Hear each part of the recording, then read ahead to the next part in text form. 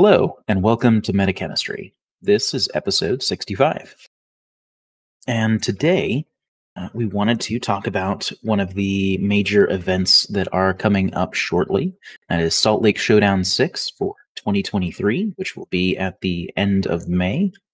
And all of us are planning on going, so we thought that we'd give you guys a little bit of insight into our process and what we're doing to prepare or what we're willing to just kind of wing and things along those lines.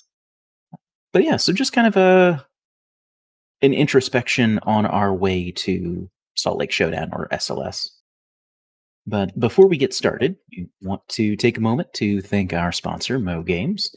It's Mythic's Online Emporium. They're an online supplier for Infinity that you can find at mo-games.com.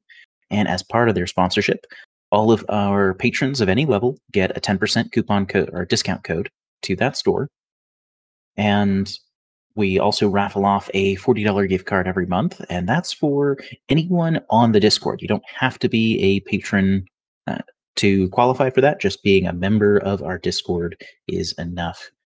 And so feel free to stop on by. We'd love to have you as part of our community. And that'll also give you a chance to get those gift cards for more Infinity goodness. Because what's better than games? Mo Games. And so for tonight, we have Azoka, Ian, and myself. And Azoka, what have things been looking like for you lately? I think you had just come back from a trip. Yes, I just got back from Japan, and it was a very growing experience, I would say. Like, I saw a lot there that was like, just like a different culture. I saw a completely different culture that just ran very different than what I'm used to. So I made adjustments while I was there to, be respectful and, kind of like not necessarily fit in, but fit in a little better than just being a complete foreigner. And like trying to learn the language, even though I know not a lick of it, or at least like respond, like the things that I commonly say in response to questions is like, yes is hi in Japanese. And I got used to it, and I found myself while I'm here at Starbucks today, I was like, hey, I'll order one of these coffees. And then the lady says, grande size? And I go, hi. And then I was like, yes, I didn't just say hello to you. I'm sorry. So nice. It's been an adjustment coming back after being used to all of that. But yeah, both ways. Exactly. It was very nice. And it's I'm regretful that it's eaten into my Infinity time leading up to Salt Lake Showdown, but I am glad that I got to get back before a tournament that we had yesterday. So I managed to get in a tournament, and I got all of my Onyx together and painted and everything. So I was like deciding, I'll try it out. And I played at the tournament, and it was a lot of fun. Nice. Feels like riding a bike. Yeah. And what about you, Ian? What has been going on in your circles lately? Just work, more work. It's been a lot of fun.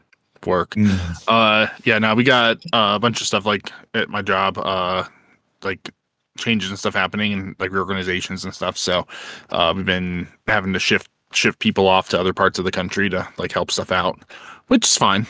So it just leaves us a little shorthanded at times, but that should be all good. And beyond that, just we've been doing our different Blood Bowl leagues and tournaments and stuff locally, so those have been fun. And yeah, I play some Infinity here and there. Actually had a really, really, really, really fun game last week, and doing Capture and Protect with another one of our locals, Josh Nordstrom, and it was just one of those like absolute over the top games where it was just so ridiculous, and if it could happen, it did happen, and I just went with it and laughed, and it was an incredibly fun game. So nice. Doing that when I can. Yeah, he was telling me about that. Yeah, it was bonkers. It was just so like, haha, this thing happened.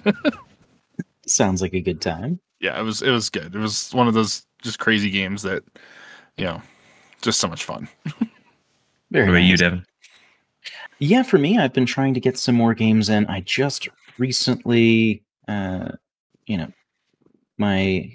partner and I are going to go to SLS, which we just pulled the trigger on just within the last several days. So planning for that. Yeah. That's really exciting. Surprise. Yeah. That's awesome. So I have lately been playing O12 and Starmada, and I was considering taking them, but I kind of pivoted and decided that I'll go back to my Tunguska for now. But I've been able to get in 3 games in the past week, which is nice. Geez, 3 games in a week? Very nice. I mean, that's where you want to be when you're prepping for a tournament. Yeah, I don't think that's going to be consistent up to the event, unfortunately. Yeah. But yeah, so mostly just trying to swivel back around and try and get some practice in while I can for that. Yeah. What made you want to go back to Tunguska and take them? Is it like comfortability? What are you thinking? I think that it's kind of twofold. One is that I have played them for a little bit more extended period of time. They've been kind of my main hobby project / gaming project for the last, I don't know, most of last year, probably right? A year. Yeah. I'll say about a year. And then the other thing that just makes life easier on me is that they're almost fully painted as an entire faction. So I don't have to try and blitz through painting 2 lists or whatnot of my O12 stuff, which is only, probably about 10% painted. Yeah. And these guys are about like 90% painted. And then you can submit for the painting competition. That's exciting. Ooh, I didn't even think about that. I just wanted to have painted bottles. But that makes sense. And depending on how in depth they go, last year there was a lot of competition for painting and faction performance because they gave out individual trophies by sectorial for a lot of it. Yeah. It wasn't even just faction. It was was it sectorial or was it faction only? No. I think painting was faction, but there was top player of each sectorial awards as well. Nice. So I don't know if they're going to do that again. It was one of those crazy things that I think we've seen, but yeah, it was Utah does like to do a lot of crazy things, and it's very, very awesome to see. Yep. Yeah, they show up to Krug and they're like, "We're playing tags," and then we want to do the same thing. We're like, "We're not creative." Yeah.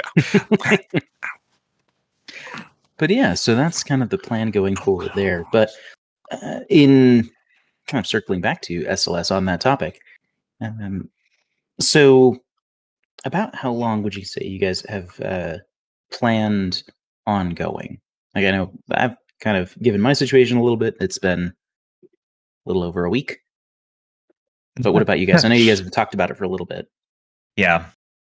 For me, when they said it was going to happen. Yeah. When they announced dates. Yeah. When they announced dates, I'm like, sweet, I'm going. Well, I guess to be fair, I was a little worried about funds because of the trip to Japan. And that's a bit expensive. But I bit the bullet and decided if I can just ride with someone, like drive up there, I can really only pay for the hotel, and that's not that bad. So I looked at it and it worked out, and then I decided, yeah, I'll do it. Nice. Yeah. What about you, Ian? Were you kind of well, I was planning on going, since last year. Like, cool. See you all next year. Mm-hmm. And then, fair enough. And then they show the dates. And it was Mother's Day weekend. Yeah. And I think enough people said, "Are you high?" that then they changed the dates, which was good. Yep. But then they made it Memorial Day weekend, and we're like, okay, it's a little better, but that's still an issue for some people. So I immediately was like, I'm going to make it work. So I grabbed my registration and signed everything up and put in for it, and then immediately got dragged into the office by my bosses, and they're like, "What's going on?" I'm like, "Yeah, it's the thing I'm doing." And then I had to like literally write a action plan about how like things were going to run without me there on like a holiday weekend, when I'm literally looking at all of our sales projections and I'm going, we're not going to be busy. Like the projections that you have provided, this is a normal weekend as far as sales go. Sure. Weird. So I had to come up with an action plan so they'd sign off on it, but it was just like, it was one of the dumbest things I think I've ever had to do. And like, literally, it's not any busier than a normal weekend. So, Yay. Right? Well, it's at all least it good. worked out, and Yeah. they, capitulated. So that's cool. Yeah, I'm also getting very, very strong into the, this isn't a request, this is a notification on this, Sure. on stuff. Cause I'm tired of dealing with that stuff. Like, Yeah. I have a life to live outside of my place of employment. Yep. So, And you work There we really, really hard for your job. So Yeah, absolutely. And so, that being said, for people that aren't familiar, Salt Lake Showdown is going to be on the 25th, 6th, and 7th of May this year. The official tournament days are the 26th and the 27th, that Friday and Saturday. because Utah. Right. But yeah, so I guess from this point, I'd kind of like to circle around to what sort of prep you guys have been doing. So you guys have essentially planned either since it was announced or, since last year, you just kind of assumed that you're going to be going next year, which sounds like, of course, it'll be the case.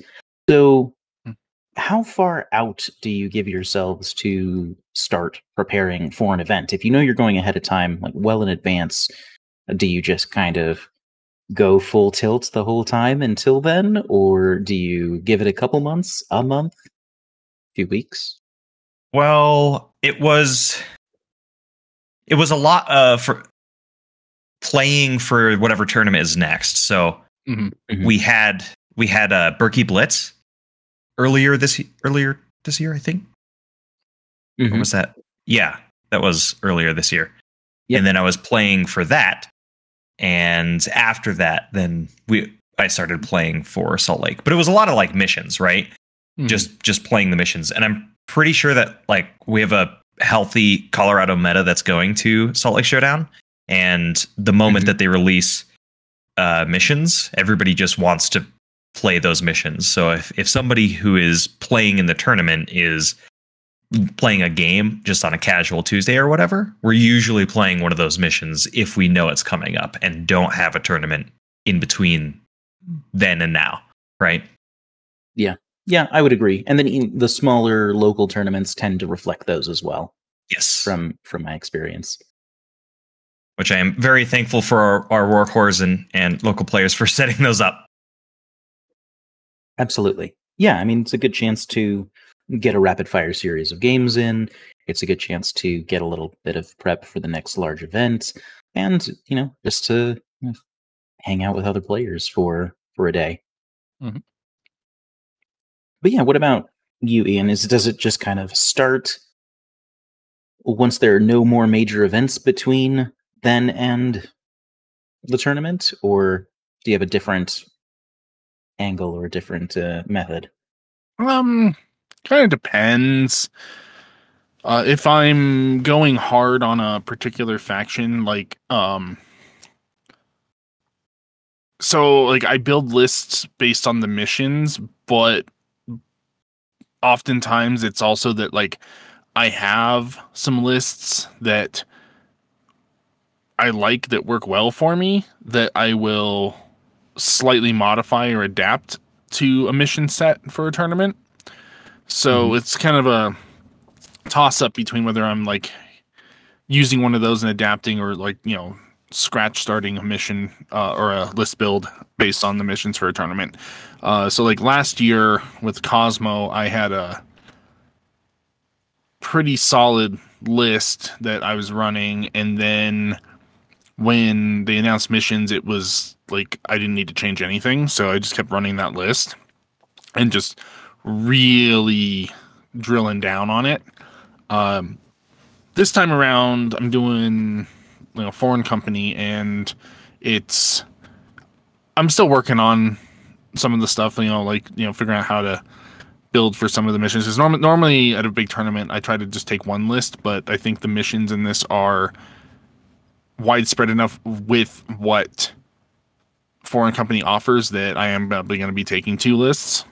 Which, because it's a thing for, in my mind, like if you can take one list that can do all the missions and you can get really good at that, then like you get really good chance of being successful, because it's less variabilities. You're not going to second guess which list you're taking to a particular mission. You're just this list, how it works inside and out, and you're confident in your ability to play with it. And that's where I like to be. So doing two lists is going to be a little bit different, but it's just looking at all the variabilities with the faction and the missions. I think that two lists is going to be the way to go. So I'm still drilling in on some of that.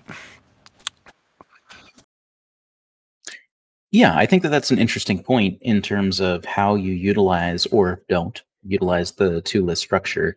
So, Azoka, how about you? What do you think of that in a general sense? Like, I know that Ian said that he's kind of stepping outside of his usual comfort zone and using two lists this time, but do you kind of prefer the focused practice and the lack of a decision point, or do you prefer having the additional tool set available in case? Well, so I like an additional tool set available in case, because, depending on the faction that you're playing, you might have something that's going to be more geared towards a specific set of missions versus another. So, like in Firefight, for example, if you can run some drop troops and just parachutist deployment zone right in their backfield. Or like in Corregidor, you have Hellcats who can drop anywhere on 18s. And if you want to run an Evo hacker, you can drop anywhere. So that has an influence on how many lists I want to bring. It's really just reliant on faction for me. And I find myself having a trouble of looking back on a mission that I lost and being like, I should have taken the other list because of X, Y, and Z reason, because I thought it was open and it wasn't. So going one list feels kind of a lot better. So I just cannot be hindsight is 2020. Yeah, I could definitely see that, where, to Ian's point, that you kind of have this potential to second guess yourself or to lock yourself into a decision. Like if you built a list, say, for a specific mission, let's say you built it for Firefight in particular, but then there's something when you come up to the table, either when your opponent announces what they're playing or when you see the table, that maybe your non-Firefight list is better for one reason or another. Maybe it has better tools to defend on a more open table, has more long-range weapons or what have you, or maybe your other list is more tailored to what your opponent is likely to bring. But if you kind of lock yourself into thinking like, nope, this is the list I'm playing for Firefight no matter what, that could potentially bite you. Yeah, I think that it's like that's an elevation of play, is if you can look at the table and adjust. Josh, our local player that you were just talking about, Ian, he I think it was back in Brick Blitz where he looked at the table and we were playing countermeasures, I believe it was, and he has a list specifically for countermeasures. But then he looked at the table and he was like, "Nah, this table's built for an avatar." So he picked the avatar, and it turned out very good. It was a good, strong choice that I think is, like I just said, evidence of escalation of skill. Yeah, absolutely. Because it's relatively easy to say, okay, I see X, Y, or Z mission. I'm going to build a list that is very competent in dealing with these objectives that are placed before me, and just kind of get it in your mind that that's the way it's going to be. But sometimes you need to pivot, and the plan doesn't necessarily go the way you expect for one reason or another. And, being able to recognize that, even though, say, your other list may not have the same breadth of tools, it may be better for other reasons. Yeah. I have come to find, like, watching the professional gaming that I do, such as like Dota or the Magic Pro Tour, which has just happened. I see people thinking on like a different level, right? Like, I'll play these games and I'll play them on my level, which is usually just on a level of fun, but wanting to play good. And then I'll watch these streams of, the high skill players play them. And there's casters, obviously, for these events going on. And they're talking about the thinking that's going on in the minds of the players. And when I watch and like kind of listen and intake that information, it's really like another level of thinking, right? Like, they're constant, like, if we were to put it in comparison to Infinity, they're thinking exactly of that. They're thinking, our table here is not conducive to the plan that I built. So now I have to adjust. And then they're thinking about exactly like why they need to adjust, whether that's table or opponent or even opponent's faction, right? Yeah, and speaking of which, for those of you that are interested in seeing those sorts of games, our friends over at Tabletop Throwdown stream a game each Sunday where they have two players on Tabletop Simulator, and they'll stream the game like start to finish, and they'll have either Tim Chainsaw and Clint sit administer, and Clint, that will that are often commentating on those games. So if you like that sort of content, then that's something they have over there every week. They're very good. Yeah. So I want to dive into the missions a little bit and kind of your thoughts on not necessarily each individual mission, but the collection as a whole.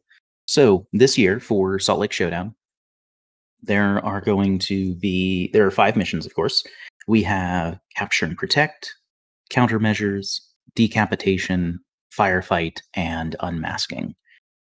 And I know that, Ian, you kind of already touched on that you feel like it's a pretty broad scope of missions, but tell me a little bit more on your thinking in terms of when you see that whole mission spread, what sort of things stand out to you in terms of tools you might need across the event as opposed to just an individual mission, and how that's influenced your list building thus far?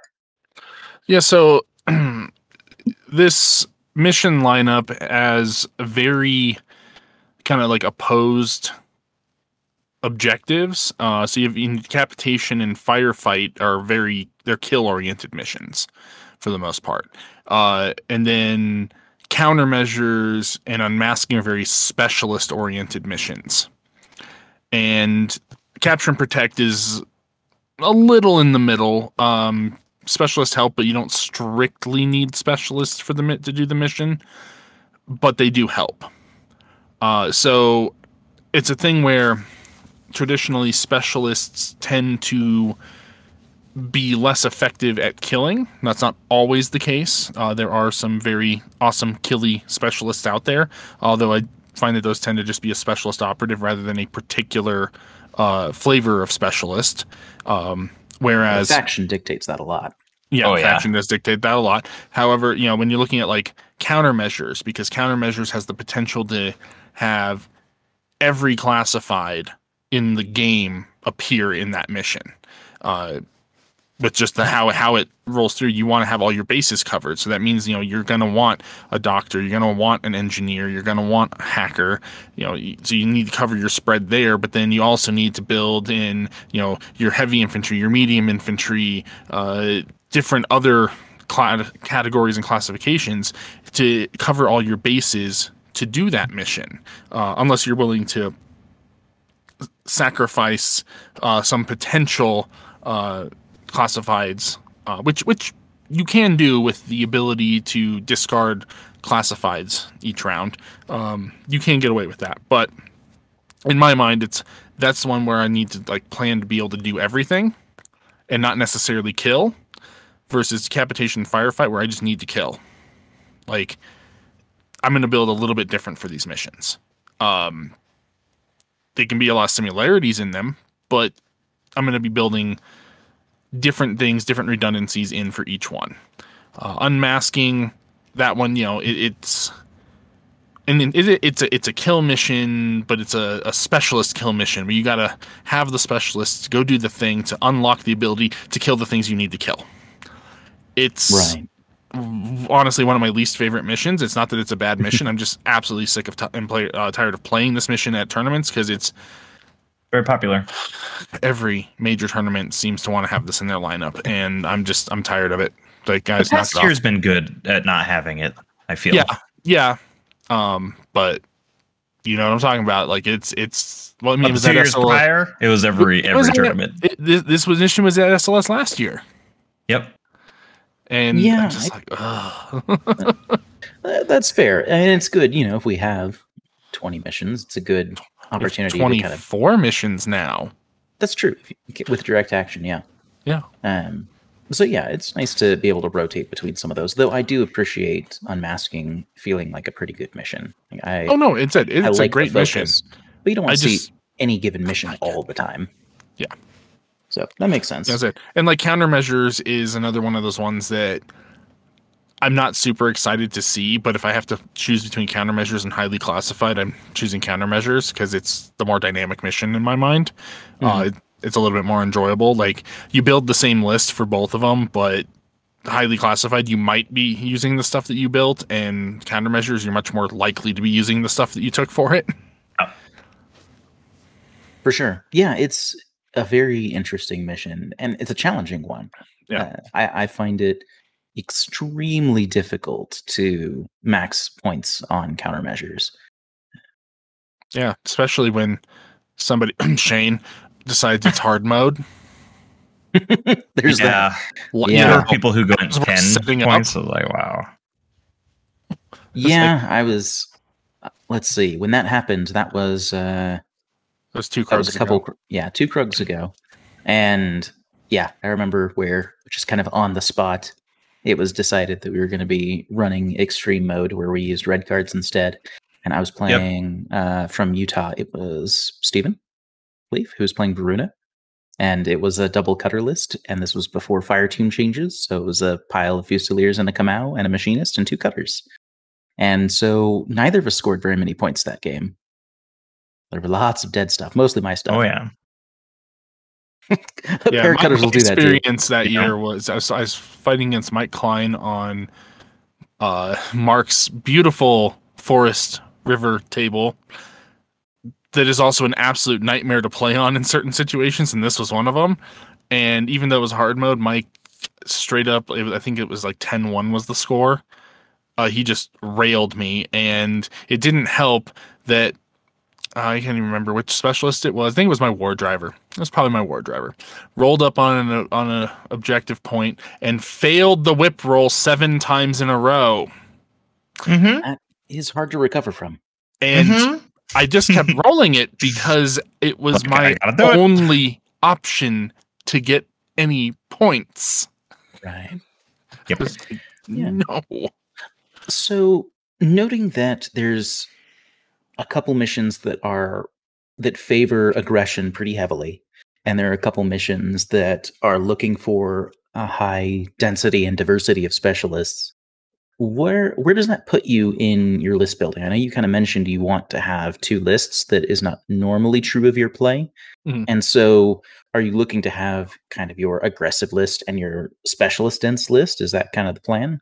Yeah, that's kind of the plan. I have a pretty solid list, and so like I have 2 lists that are very, very close to each other that I think I'm gonna just adapt the one to be more specialist heavy, because they do have some slightly different stuff in them, but the one that I would probably not touch is done pretty well being aggressive, and it does have specialists. It has several hackers, and it has a bunch of other stuff here and there that, but it's much more oriented towards going forth and destroying things and, moving forward and taking territory. Sure. The other one, it's very similar. They're probably 70% the same models, but that one I feel is going to be a little bit more conducive to adapt to fit in those other specialists, because I think that, you know, I have an engineer in that one on top of some hackers, and then it's I got to double check if I think I have a paramedic in there, if not a full doctor. So I've already got like most of my bases covered there, and I'll just tweak it a little bit to, you know, make it kind of come together and give itself the ability to do all of the classifieds. There you go. So, Ahsoka, what about you? When you see this mission lineup, what kind of jumps out at you, and how is that informing your list building so far? It's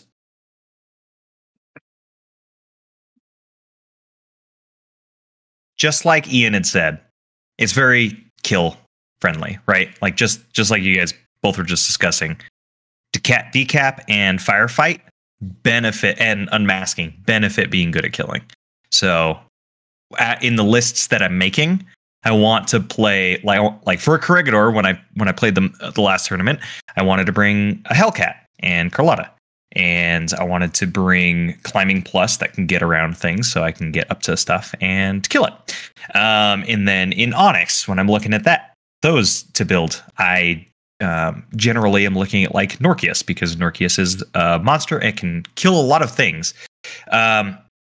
So specifically in Onyx, one thing that comes to mind when looking at this list lineup is designated targets. So unmasking and Decap both have designated targets, or targets that you can kill, right? And they're very easy to kill. So that opens up things like, specifically in Onyx, like I'm talking Norkius, to easily get up to one of them and get 2 wounds. Just real quickly right off the bat, now he's 2 wounds plus. Or using Kodali to drop her in and then get those easy extra wounds, and then they're a bit of a monster. If I were looking at Shasvasti, which is another consideration of mine that I was looking at, the Protheon on Sheskin is very valuable, because you just walk up, do you hear damage, get some wounds, and now you're, even more disgusting. So that's been a lot of consideration, is what those 2 missions share. Also, another thing is the seasonal benefits, which is terrain 0G and terrain total benefits. That's heavily influenced the models that I wanted to take. So sure. One of the major benefits for Norkius in Decap is there is no gravity there. So any model with any of the specific types, which is terrain total, 0G, and super jump, get +1 inch, which he has super jump. So it's a big deal. And then all of the other ones have like the master breacher and then decompression zones. So it just continues to add and double down on the terrain skills. And Firefight has the free Corsair. Yes. Which I'm sure a lot of people will forget. I won't. That is something that I personally find rather frustrating. Mm-hmm. One, I've made it no secret that I dislike free ITS models. Yeah. That's just in general. But I particularly dislike that even factions that don't have access to airborne deployment, they guaranteed get access that can remain hidden because it's free and they can go in a full combat group. So you just must assume that it's there, even if your opponent doesn't remember to use it. But it's going to be there no matter what. Yep. And so that kind of is 2 interesting observations from what you were saying, Ahsoka. One, that you haven't picked what you're playing. Yes. And two, the importance of maneuverability in when you're looking at the missions. And I kind of noticed something similar in that 2 of the missions have exclusion zones, that's countermeasures and unmasking. Mm-hmm. And decompression zones only appear in capture and protect. Mm-hmm. So it's interesting as far as what's going to be necessary from those standpoints and how that might affect your list building if you're going to go infiltrator heavy or things like that. Looking at these, the other like piece of thing to note too is 16-inch deployments. That's on Firefight and Decap, which is like when you're looking at building lists, sometimes you have 4 deployment +8, and now that turns into infiltration, and it matters a lot in list building for me. Yeah, it totally does. The other thing that is interesting is like while there's not a whole lot of extra stuff that's pumped into unmasking, which is probably good because that mission is already got so much going on with as far as like the order of stuff that you have to do. So it doesn't have any of the extra stuff, but countermeasures is got the Evo hacker bonus. So Evo hackers give you an extra regular order in their group, and it has the sec debt. So again, while we're not fans of free models, getting a free CSU is interesting, and particularly obscenely beneficial to my faction that runs CSUs. So I can just say, here's my 4th CSU in this list kind of thing. And potentially that's 12 regular orders in one combat group between the two of those. So we'll see how that goes. It's going to be interesting. Yeah, assuming you convert the sec debts order, yeah. And doubling down on mission sharing, the Evo hacker not only provides that order bonus in countermeasures, but it also is going to provide bonuses in firefight if you're going to be playing drop troops. Yeah, if you want to absolutely positively make sure you combat jump something, getting a +6 is a good way to do it. Yes. Between the mission rule and the controlled jump program. One of the things that stands out to me is needing area denial. Like, that's something that I feel like is incredibly prevalent in this lineup because you need it in decapitation, because you must protect your lieutenant. That's a significant chunk of points. That's 3 objectives, or 3 objective points in decapitation is getting more lieutenant kills. So if you can not give up a lieutenant kill, that gives you a significant advantage. Capture and protect. You have the beacon at the front of your deployment zone that you get bonuses if your opponent isn't carrying it at the end of the game, and also they are not getting points at the end of each round if they're not holding it. So you want to keep people off of that. Firefight, because it's so easy for airborne deployment of either variety to kind of get in at you from wherever. Like, all of these things can strongly incentivize having good area denial, whether that be midfield or just in your deployment zone, or even both, really. But yeah, that's one thing that, excuse me, and that's one thing that I think is going to be very important to take a look at when making lists for this event is, do you have a way to fend off aggressors that are in your deployment zone or near your deployment zone? So I see there being a lot of value in mine layers, jammers, Fairware, any sort of things that can kind of ablate attackers as they come in at you. Peripherals even can do that. So I think that those will be quite valuable in this lineup. Yeah. It's real hard for me because when while we're looking at the mission lineup in Krugador, I'm like, okay, so I want to take Morans because they're just stupidly priced efficiently, right? They're very, very good. They're very good. And yeah, have the area denial, exactly like you're talking. But then in countermeasures and unmasking, they're a little less valuable because they're a little farther back. Actually, you know what? I'm just going to completely eat my words because the area control that they provide to protect your HVTs is actually very valuable. So they do have that, and that would be enough for me to run them regardless. But one thing that my great mentor has done and shown me, Andrew the Great, TR bots. Just dropping, like, he surprised me when he dropped one of his TR bots on the corner of the battlefield, not in cover, just to protect from parachutists. And that area denial, it worked. It was, you know, a tactic that I had never thought of, and now I consider it.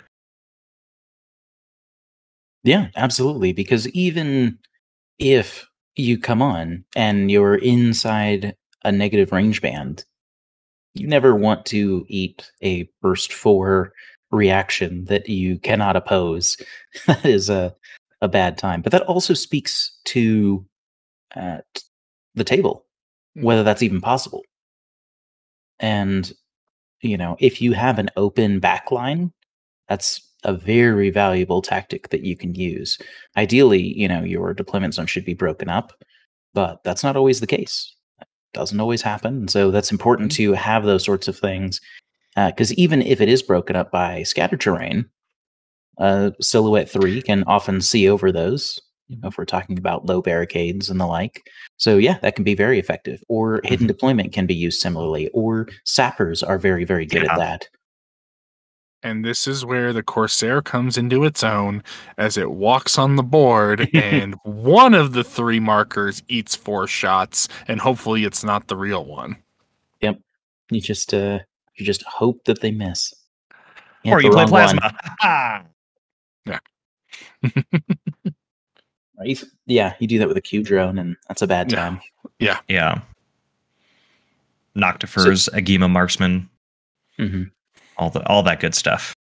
Absolutely. So a lot of those can be good deterrents, either, if you place a model and your opponent can see it, or just having a hidden deployment where you can kind of bait your opponents, either kind of make them second guess if they want to drop it all because they know you might have hidden deployment, or by having them come in and just wiping them out as they come in. And Zoke is shaking his head at this as I say it, because we played a game recently where just that happened. He thought I could take hidden deployment, but Starmata has none. And he was going to drop in or walk in with Carlotta. So much time thinking about it, and you didn't even have access to it. Yeah, I totally forgot to. I knew I didn't take it in my list, obviously. Yeah, but you're not going to tell me that. But I wasn't even thinking of if they were in Starmata, because I knew they were in 012, and I just hadn't really given it much thought. But you certainly did. It was very entertaining to look back on anyways. Yeah. But yeah, so seeing kind of what to expect from some of the missions, or things you might expect from some of the missions,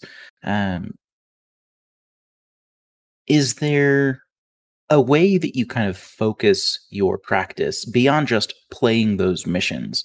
Are you looking at your list and saying, hey, I want to try this iteration, see how it works a couple games, and then revisiting? How much intentionality are you putting into your practice as you go game through game? Or do you use other methods besides just those practice games? So in general, I haven't done this much for Assault Like Showdown, but in prep previously and for Berkey Blitz in specific, it was a lot of just that, where I was stress testing what list can do. And when I'm playing a faction consistently, and I've decided I'm going to play this faction for the upcoming tournament, but I don't know what list I'm going to play, that is stress testing what in that faction can do the mission well, and what I am comfortable playing with. So that's going to be a lot of going back and forth. Specifically with Pano, for me, it was a lot of okay, let's see these other power pieces and kind of what they can do and how they benefit the mission in a specific way. And then learn from that, and that there are other more optimal choices, either just in general or for my style of play, and then just go with those. Yeah, absolutely. And I think that, that's really valuable to be able to get those reps in and kind of identify those factors. But what about you, Ian? What does your prep look like going into SLS thus far?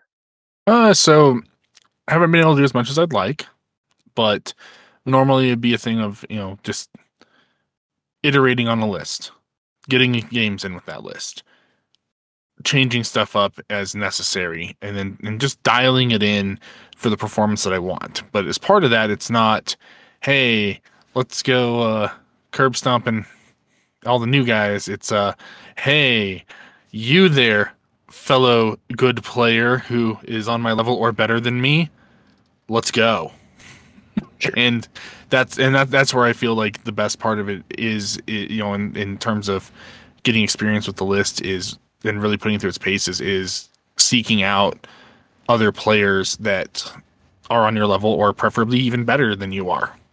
You're going to get the most experience from that, the most positive experience from that, and learning how your list is going to operate, and the challenges that are going to get thrown at you are going to be on a level that you'll figure out like what you're going to have to overcome. And that's just the best way to do it, is just take your list and go challenge every good player that you can. Sure. Yeah, there's certainly a lot of value to that. One thing that I saw that I really liked from our conversation a few weeks ago, maybe a little more now, with Bruno, was talking about some of his prep and how he basically will make a note sheet of some variety, like a spreadsheet, and he will show, like, okay, here's the missions, here's how many classifieds are in the mission, here's all the special rules that are in the mission, here are non-negotiables that I need to have or things that the mission requires. And then, a brief snippet on how the points are scored and what to think about when making the lieutenant role. So just as an example, for countermeasures, which works well since it's also in Salt Lake Showdown, it's like, okay, so we have countermeasures. It has 10 classifieds effectively. There's an exclusion zone. There's a sec det. There's an Evo hacker bonus. You need to have a good spread of classified objective or models to carry out that objective spread. And you need 3 HVTs to bring to the table. And so the points are getting more classifieds and doing 8 classifieds. And for considering what to do with the initiative roll, you jot it down. It depends on how many classifieds are immediately achievable and which side of the table has good positions to put HVTs in. And so he does that for every mission that is in a given lineup. And I think that's a really good way to, beyond just reading the missions and kind of absorbing that information that way, being able to lay it all out together, I think can be a very valuable tool in terms of, okay, what do these have in common? And how can I consolidate lists to give myself the best opportunity, the best tools that I can for an event? And so that definitely stood out to me, because right now I haven't decided if I'm going to take 2 lists or not. I would like to, because I like having the extra set of options available. But I've been practicing with one list in particular. And so after my first couple games, I've had a chance to reevaluate slightly. And so I tweaked some things just a little bit, because I feel like it can be easy to take an experience in a game and say, oh, well, that didn't work at all. That was awful. This thing died on the first ARO, or whatever the case may be, and write something off, even if it might have been due to a play mistake. It might have been due to maybe it was a good choice, but the decision just didn't pan out when the dice hit the table, or maybe it just maybe it was just a counter. Like maybe you had something good, and your opponent brought that one counter that was specifically good against it, and that's right. You can't just be like, well, I'm not going to run this because one faction has a counter to it.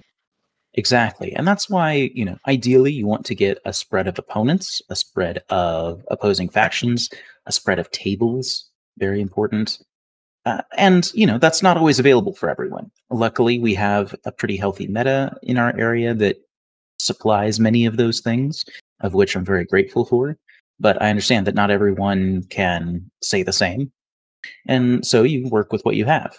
So with that, I would say try and get in a couple games before making changes if you can. And even that's not always feasible, because sometimes you just don't have enough games that you can get in. Like many times, I'm sure that many Infinity players play 1 game or fewer a week in some instances. And, if you're getting 1 game every other week, let's say, that gives you very few opportunities to revise, even if you give yourself a couple months of practice, of dedicated practice. So something to kind of keep in mind. Like, you don't want to dismiss things out of hand just because they didn't work out for whatever the reason that was. But knowing when to iterate and how much to iterate, I think is very valuable. I think it took me 6 6 face-to-face roll losses with the Karhu Feuerbach to be like, you know what? Probably not my dude. But I didn't write him off after the first 2. Yeah. Just after number 6. Just after, right. Yeah, give him his try. Exactly. Yeah, which, I mean, it's one of those profiles that definitely feels like it should be very good at that job, but sometimes it isn't.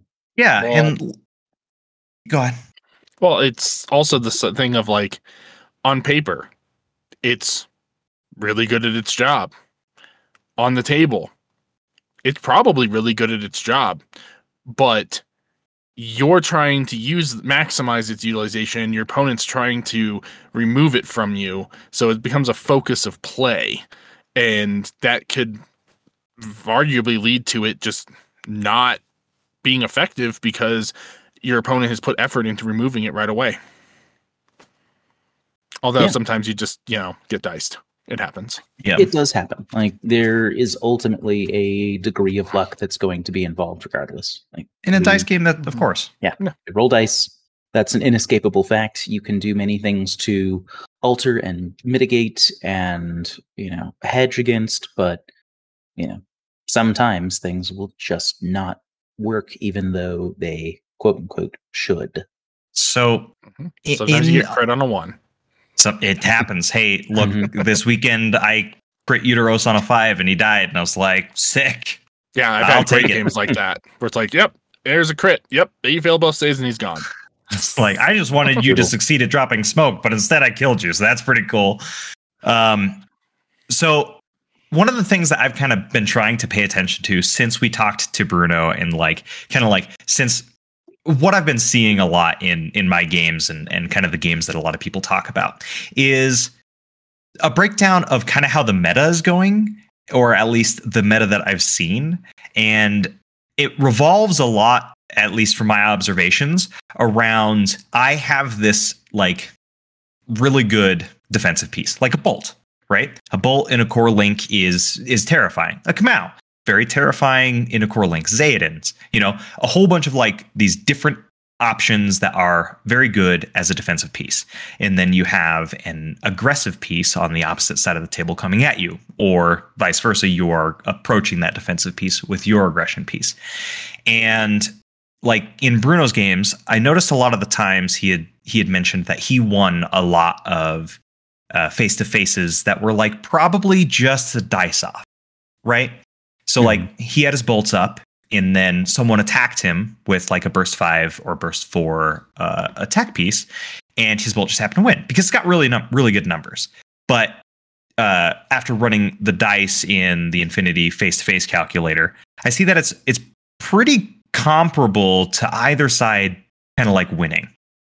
And one of the things that I've trying to internalize and use in my list building and stuff is trying to avoid that, because having a game decided on that one huge face-to-face roll, like losing because you didn't beat that bolt, or winning because you did. I'm trying to like find ways to get around that, and in the instance that I'm probably just going to play Onyx, and it's unexcitedly probably just going to be the same list I played last year. But it's a good list. Yeah, it's a good list, and I finally have it fully painted, so that's exciting. Nice.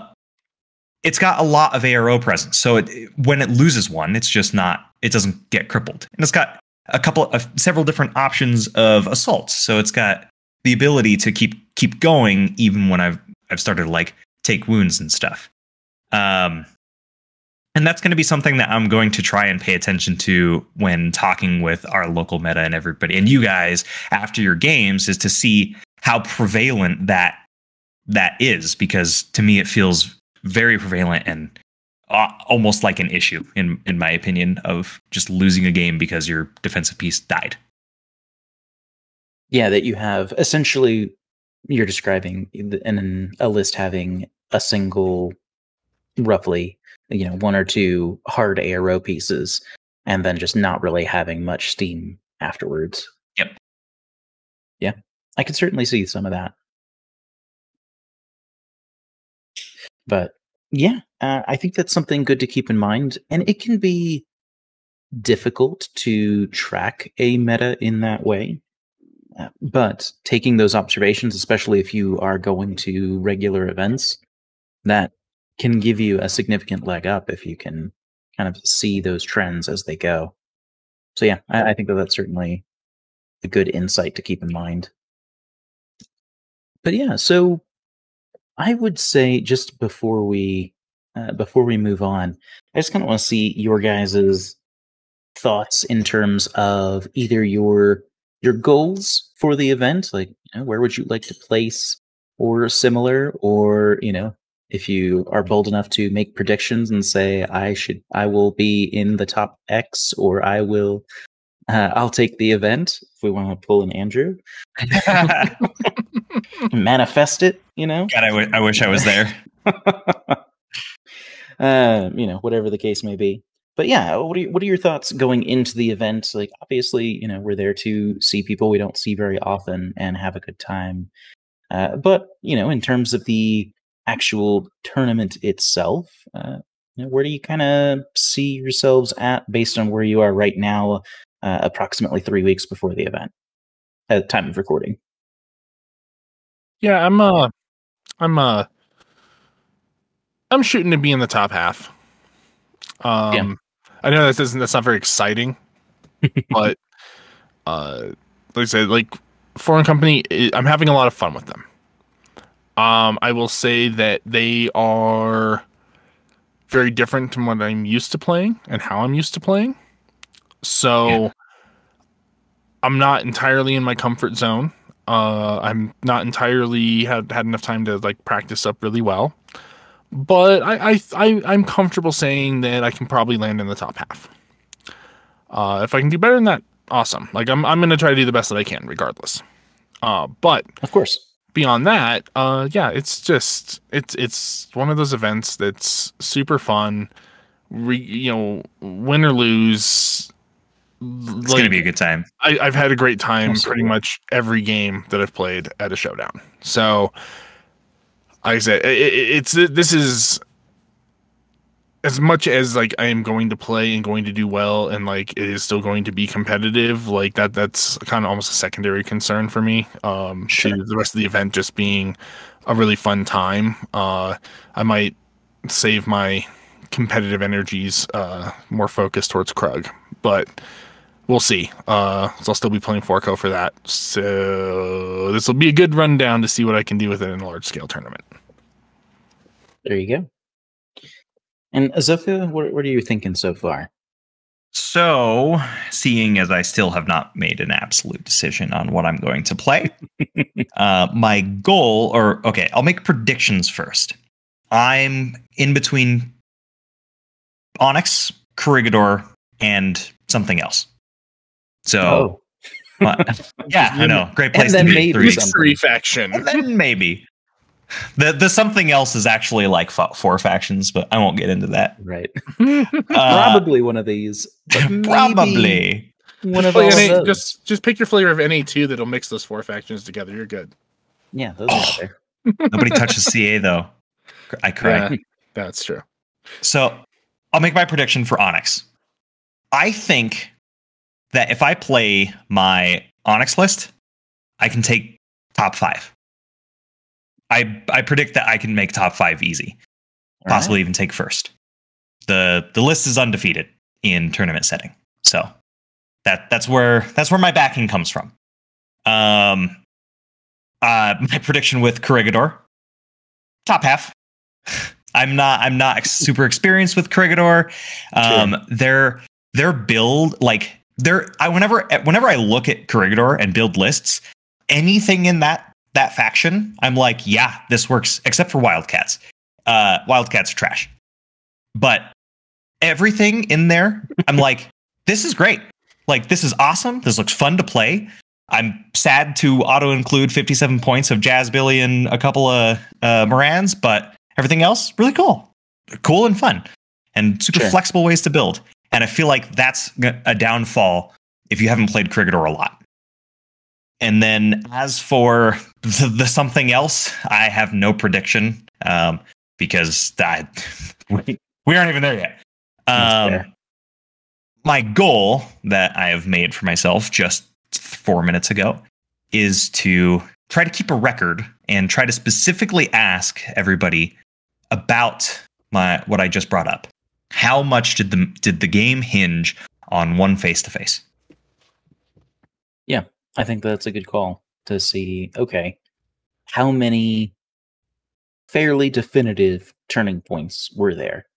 How would it have changed the game if you passed this, but I didn't, instead of the other way around? Yeah. I think that's a good call. And it's difficult because I have to ask that a little later, like maybe after you've had a beer or something, because sometimes people are like, this game is so stupid and I lost this face-to-face, and really it probably didn't matter. Right. Like, did it just feel like that would have done something impactful, or did it really only, save the winner an order or two, as opposed to actually changing the outcome significantly? Yeah, absolutely. Because at the end of the day, it's just a game and we're here to have fun. Yes. Exactly. That's true. So yeah, for me, I haven't been to a large event since last year's Krug. So while I would like to, my aspiration, I suppose, is to be on the top quarter. But I feel like top half is definitely the realistic place to be. Yeah. But that would be my goal, I guess, is to be in the top quarter. I don't know exactly how many people are registered offhand. I want to say 60-ish.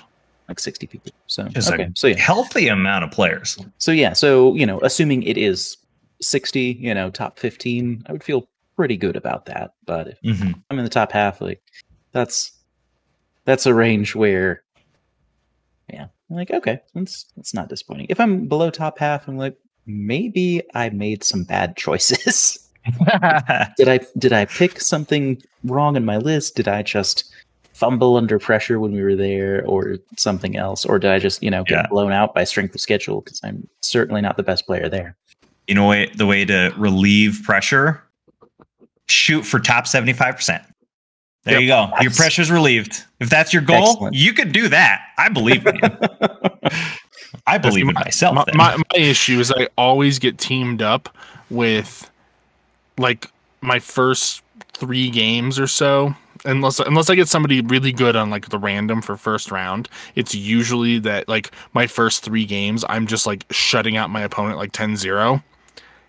And then I have to play other people that are like at my level or higher once we get into round like 4 and 5. And I'm just like, oh, and it's fine because they're great games, but it's like the first 3 rounds, I'm just like, and shut out. Yeah. And all right, I'm on a roll. And then all of a sudden it's like, bam, brick wall. And it's so hard too, because like when you're on that shutout streak, you're just like, I'm on the top of the world. Or I get the really good player that just whips me round 1 and just throws me down in the bottom of the rankings, and then like the rest of the tournament, I'm just shutting everybody out, and then like still ranking up pretty high because like I just that first round just took me out of the top contending areas, and then it's Club and Baby Seals time, and like that's not fun, to be honest. Like it's still a fun tournament and all that, but my mode of play changes significantly there into more of a like, hey, let's like talk through things and kind of like train stuff, and like here's your options for arrows and things like that. It's a much different way to play a tournament when you're in that position where it's like the competitive aspect is basically not there, because that you're not gonna be at top table. Yeah, I think that there is something to be said in terms of if you're not playing against someone of equal or higher skill, sure, but I think that there is some enjoyable competition either way, because I've had that happen sometimes where I'm paired with players that are relatively new to the game or otherwise inexperienced, and I think it is really fun to be a part of that journey and to kind of be almost a showcase or spokesperson to competitive Infinity. Not again, I'm certainly not the best player at this event or any other that I have participated in, but being able to play and see newer or less experienced players come into the game is always really exciting for me. I enjoy cultivating new Infinity communities, and I think seeing that abroad, relatively speaking, is really awesome. Mm-hmm. But yeah, I'm going to transition towards our final thoughts. But before we get there, I just want to do a quick reminder for our Patreon page. So if you guys are interested in financially supporting the show and have the bandwidth to do so, super appreciate that. Everything that comes into us goes straight back into the show. So this isn't anything that we pay ourselves with or take out of pocket or anything like that. This is all for equipment and special projects, one of which that we're hoping to reveal in the near future. But doing so also gives you some cool benefits. So it's not purely donation. You do get some cool stuff back, hopefully. You get some, on our free Discord, you get some access to member-only channels. You also, in some tiers, you get access to our episodes a week early. So you get ahead of the schedule there.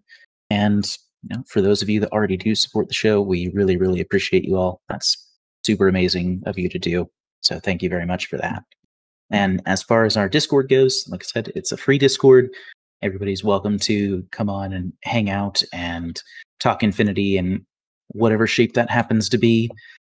We have Ethan showing off his Sonic table progress, and because he's doing a Sonic the Hedgehog theme table that's looking awesome. So he's been posting. So cool.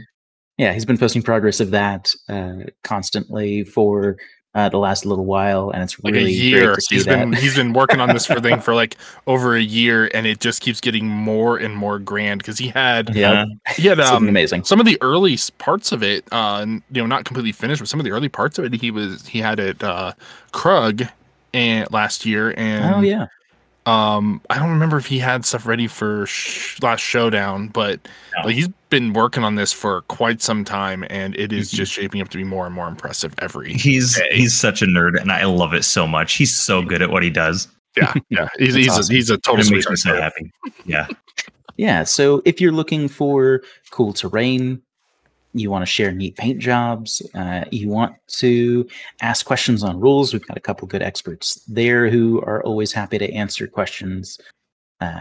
And if you want to talk about lists, talk about units, talk about factions, and we have some other smaller side channels for, some other games and stuff. If you're into that, then feel free to stop on by. We'd love to have you. So with that, though, let's go back to our final thoughts for preparing for Salt Lake Showdown 6. Ian, what do you got? Just, wish I had a little more time to properly prepare, especially since I'm playing a faction I'm not completely comfortable with. But there's also a part where it's like, if you know how to play the game, you're kind of good with any faction. Like you might still be working on some of the interactions and the particular combinations of skills that your models have, but like you generally will still do decent because you're solid at playing the game. And I think that's why you see a lot of the same people taking the top positions at all the major tournaments, is because they're just very good at the game regardless of their faction. So I know how to play this game pretty decently. I think I'll do okay. But I hope to see everybody out there, come on by, say hi to the cast members. All three of us are going to be there.